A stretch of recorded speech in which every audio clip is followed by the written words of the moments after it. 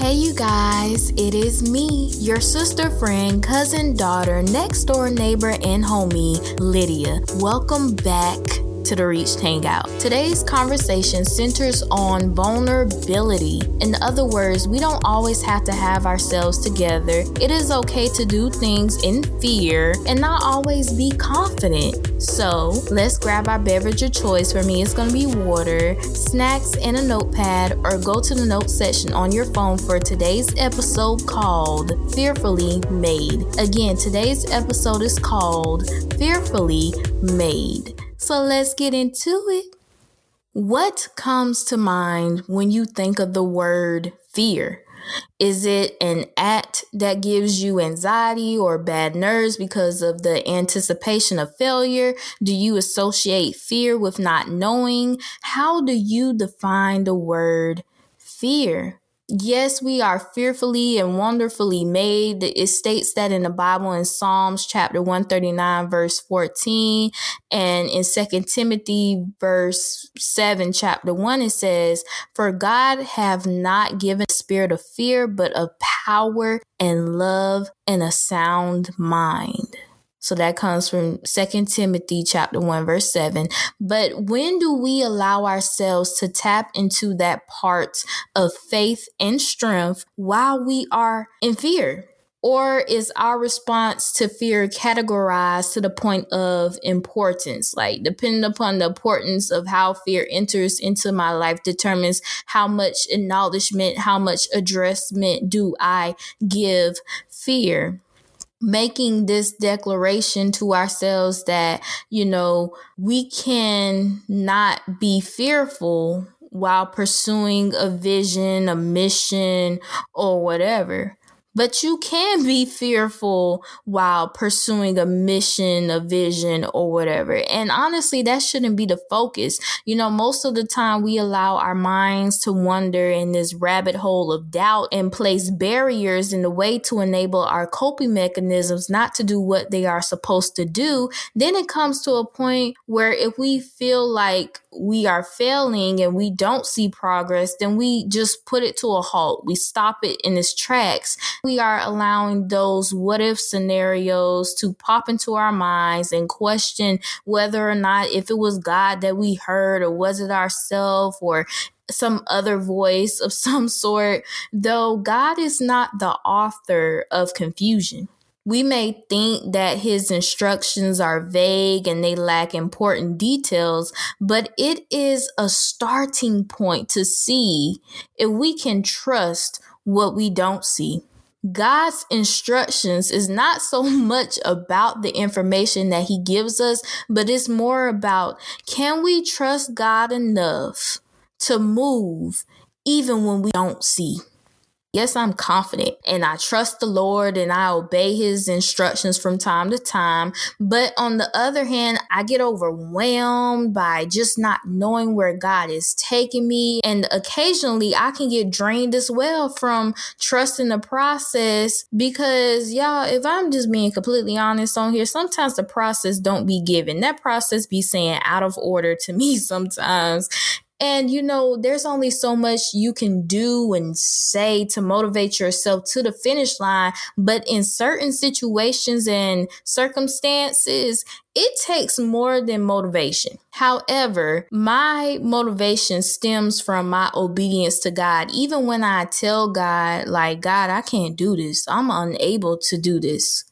And as I am reflecting on my personal self and my personal growth, it reminds me of the story of Moses, which is in the book of Exodus. Y'all, I'm finally out of Genesis and now moving to Exodus. And it's in the book of Exodus. And God told Moses that he was going to lead his people, the Israelites, from the hands of Pharaoh. Now, if God approached any of us and told us that we was finna move a whole nation, what would your response be like? I know he ain't talking to me. Because how? How? And that was Moses' first response. His first response was in the spirit of fear. He started questioning God and saying that he couldn't confront someone of such authority, meaning Pharaoh, because he doesn't have the speech, the etiquette, and so on. And God got frustrated with Moses, and he was telling him, like, you have a whole brother named Aaron that can help you. But Moses was still giving excuse after excuse after excuse. And God had to remind him of all of his resources. And number one, God was like, I'm the God that gives you the ability to see, breathe, talk, hear, all of these wonderful, miraculous things. So you can't even trust me to help you? If I'm telling you to do something, I'm not letting you do it on your own. I'm doing it with you. So, Moses obeyed God and his instructions, and he led the people out of captivity, just to give y'all the heads up. But the point I am trying to make in this correlation, in this example, is that it's not about if you are qualified. It's not about if you are capable. It's all about, are you able? Are you able? Are you able to get back up after being knocked down? Are you able to be led when you don't know the outcome? Can you humble yourself when you know 100% of the time you are right, but you still have to have a humble spirit? Are you able to obey and walk in your fear? Every day allows us to opt out because of fear.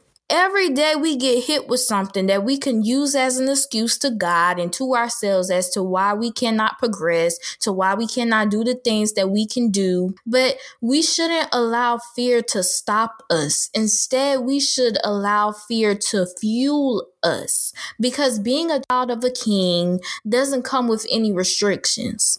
Yes, it comes with battles, but it doesn't come with restrictions. We have the authority, dominion, and power to look that situation or person in its face and speak prosperity over it while shaking in our boots, okay? Because God is already in the midst. God is already present. He is already setting things in motion for those stumbling blocks in our lives that he can turn into stepping stones.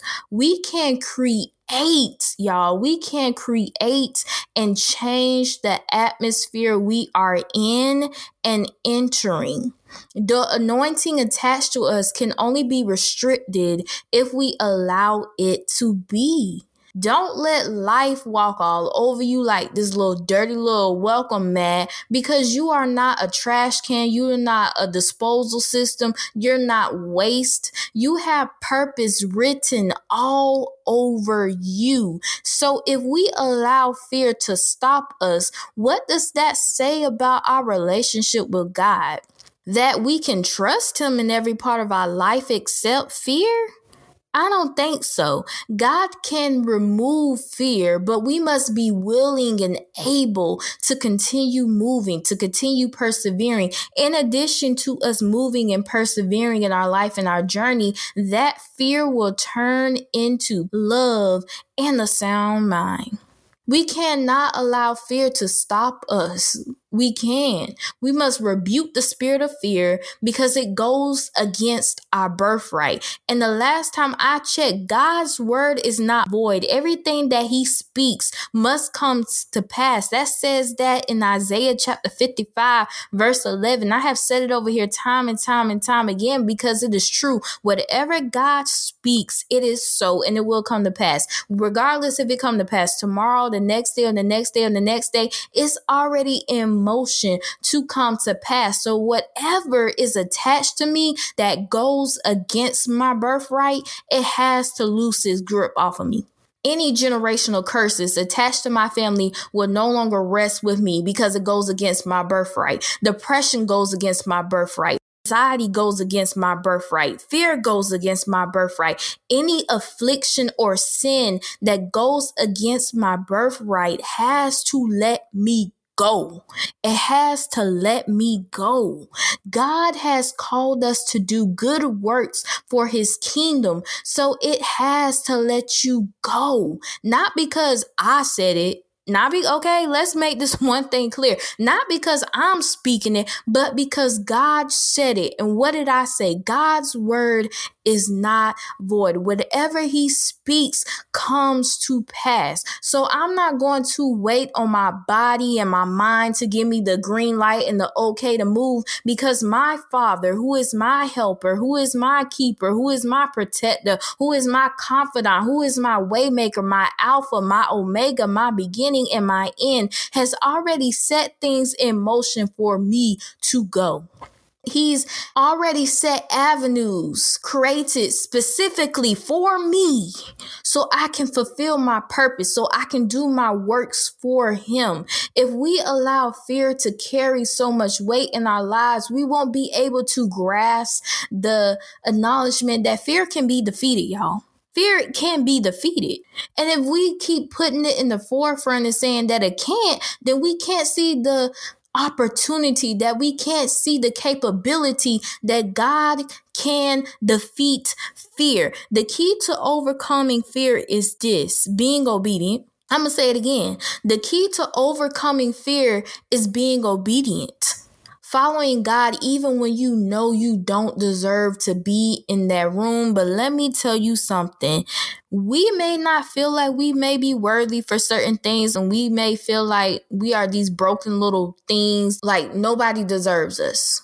Like every time somebody come into our life, they always want to leave, or whatever the case scenario may be. Like we feel like we're not worthy to receive anything good in our life. Like we don't deserve the good things in life. You deserve the good things in life. We deserve the good things in life. You want to know why? Because God made us worthy because of Jesus. Jesus died on that cross for our sins. Jesus died on that cross so we could be worthy, so we can have that opportunity. So we are worthy. We are worthy. Even in our mess, we are worthy. The only person I know that would ever try to save me out of my mess consistently after I have done wrong time and time again is God, because he allowed Jesus to be our advocate. Jesus is our advocate. So even if I mess up, even if I say, you know what, God, I hear what you're saying, but I'm not doing that, Jesus is still going to be my advocate. He's going to continue to fight for me. He's going to continue to pull me out of the grasp of the enemy. But I have to be able. I have to have that mindset. It has to click for me. If it don't click for me now, it needs to click for me, because I have to have that mindset of I have to be able to move out of my fear. So I need to change my can't to can. I need to change my won't to will. I need to change my no to yes. And I need to change my fear to God, have your way. God, have your way in my life. God, less of me and more of you, because it's all about humbling ourselves anyway.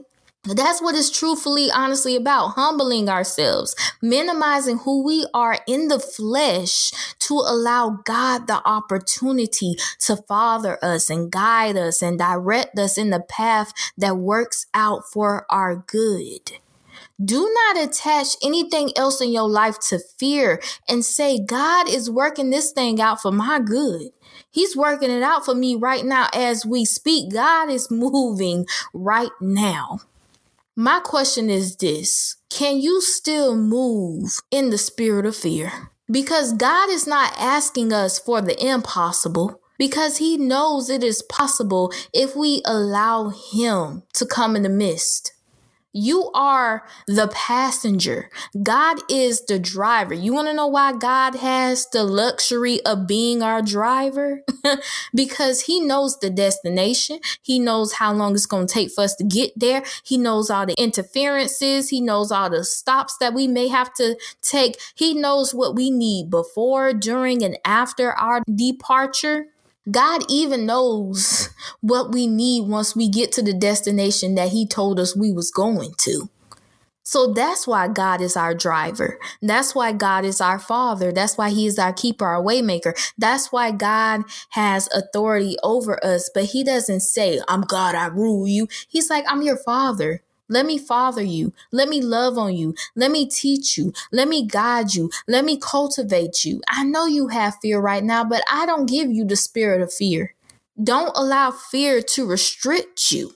Y'all, it's a lot of things I do and I'm feared. Like, I be shaking in my boots. I be so fearful. I'm like, God, I don't know. Like, I don't even know if this is the best thing that I should be doing for me right now. And God's like, do it. And y'all, I'm scared. And God be telling me over and over again, do it. And old Lydia wouldn't do it. But new Lydia has come to an understanding of, if I continue to align myself with God, even if I am filled with fear or not, I must continue to move. I must continue to persevere, because as I am moving, that fear transforms out of me into power, love, and a sound mind. Do not allow fear to stop you. I just like it when people say they can't do stuff because of fear. You should use that as an opportunity to look the devil in his face and say, I can do this while I am still filled with fear, because I am a child of the King. So don't allow fear to restrict you. You are fearfully and wonderfully made. You are made for a purpose. You are here for a reason. Don't allow life to use you as a doormat. Don't allow people to use you as a doormat. Don't allow anything to use you as a doormat, because you have purpose attached to your name, and that is on period. Well, our time at the Reach Hangout has come to an end. If you have enjoyed today's episode, don't forget to like, follow, share your respectful thoughts in the comments section, share/tag a friend, tell a friend to tell a friend to tell a friend. Your girl is on the podcast, and make sure your post notifications are on to know when the next episode drops. Plus, keep up with my YouTube channel, Lydia's Chronicles, by subscribing, liking, and commenting, so I know that you found me. And all of my socials will be linked in the description box. Y'all check it out. I'm dropping a video Tuesday. I did the style on my locks, and I'm gonna be transparent with y'all. I'm not feeling it. I'm not feeling it at all, but I'm gonna keep it in for about a week, and then I'm gonna take it loose. But yeah, check out my YouTube channel. I do vlogs. I do a lot on there. Just check it out, because why not check it out, if that makes sense? Why not check it out? All right. I'm done. If no one has told you this today, I love you, God loves you, and Jesus loves you too. But other than that, this is your sister, friend, cousin, daughter, next door neighbor, and homie, Lydia, signing off until we meet again. P.S. We must remember the end game on here is to grow to be the best versions of ourselves. Okay? Mentally, emotionally, physically, and spiritually, with who? With God, y'all. I love you, SBCs, and until we meet again, bye.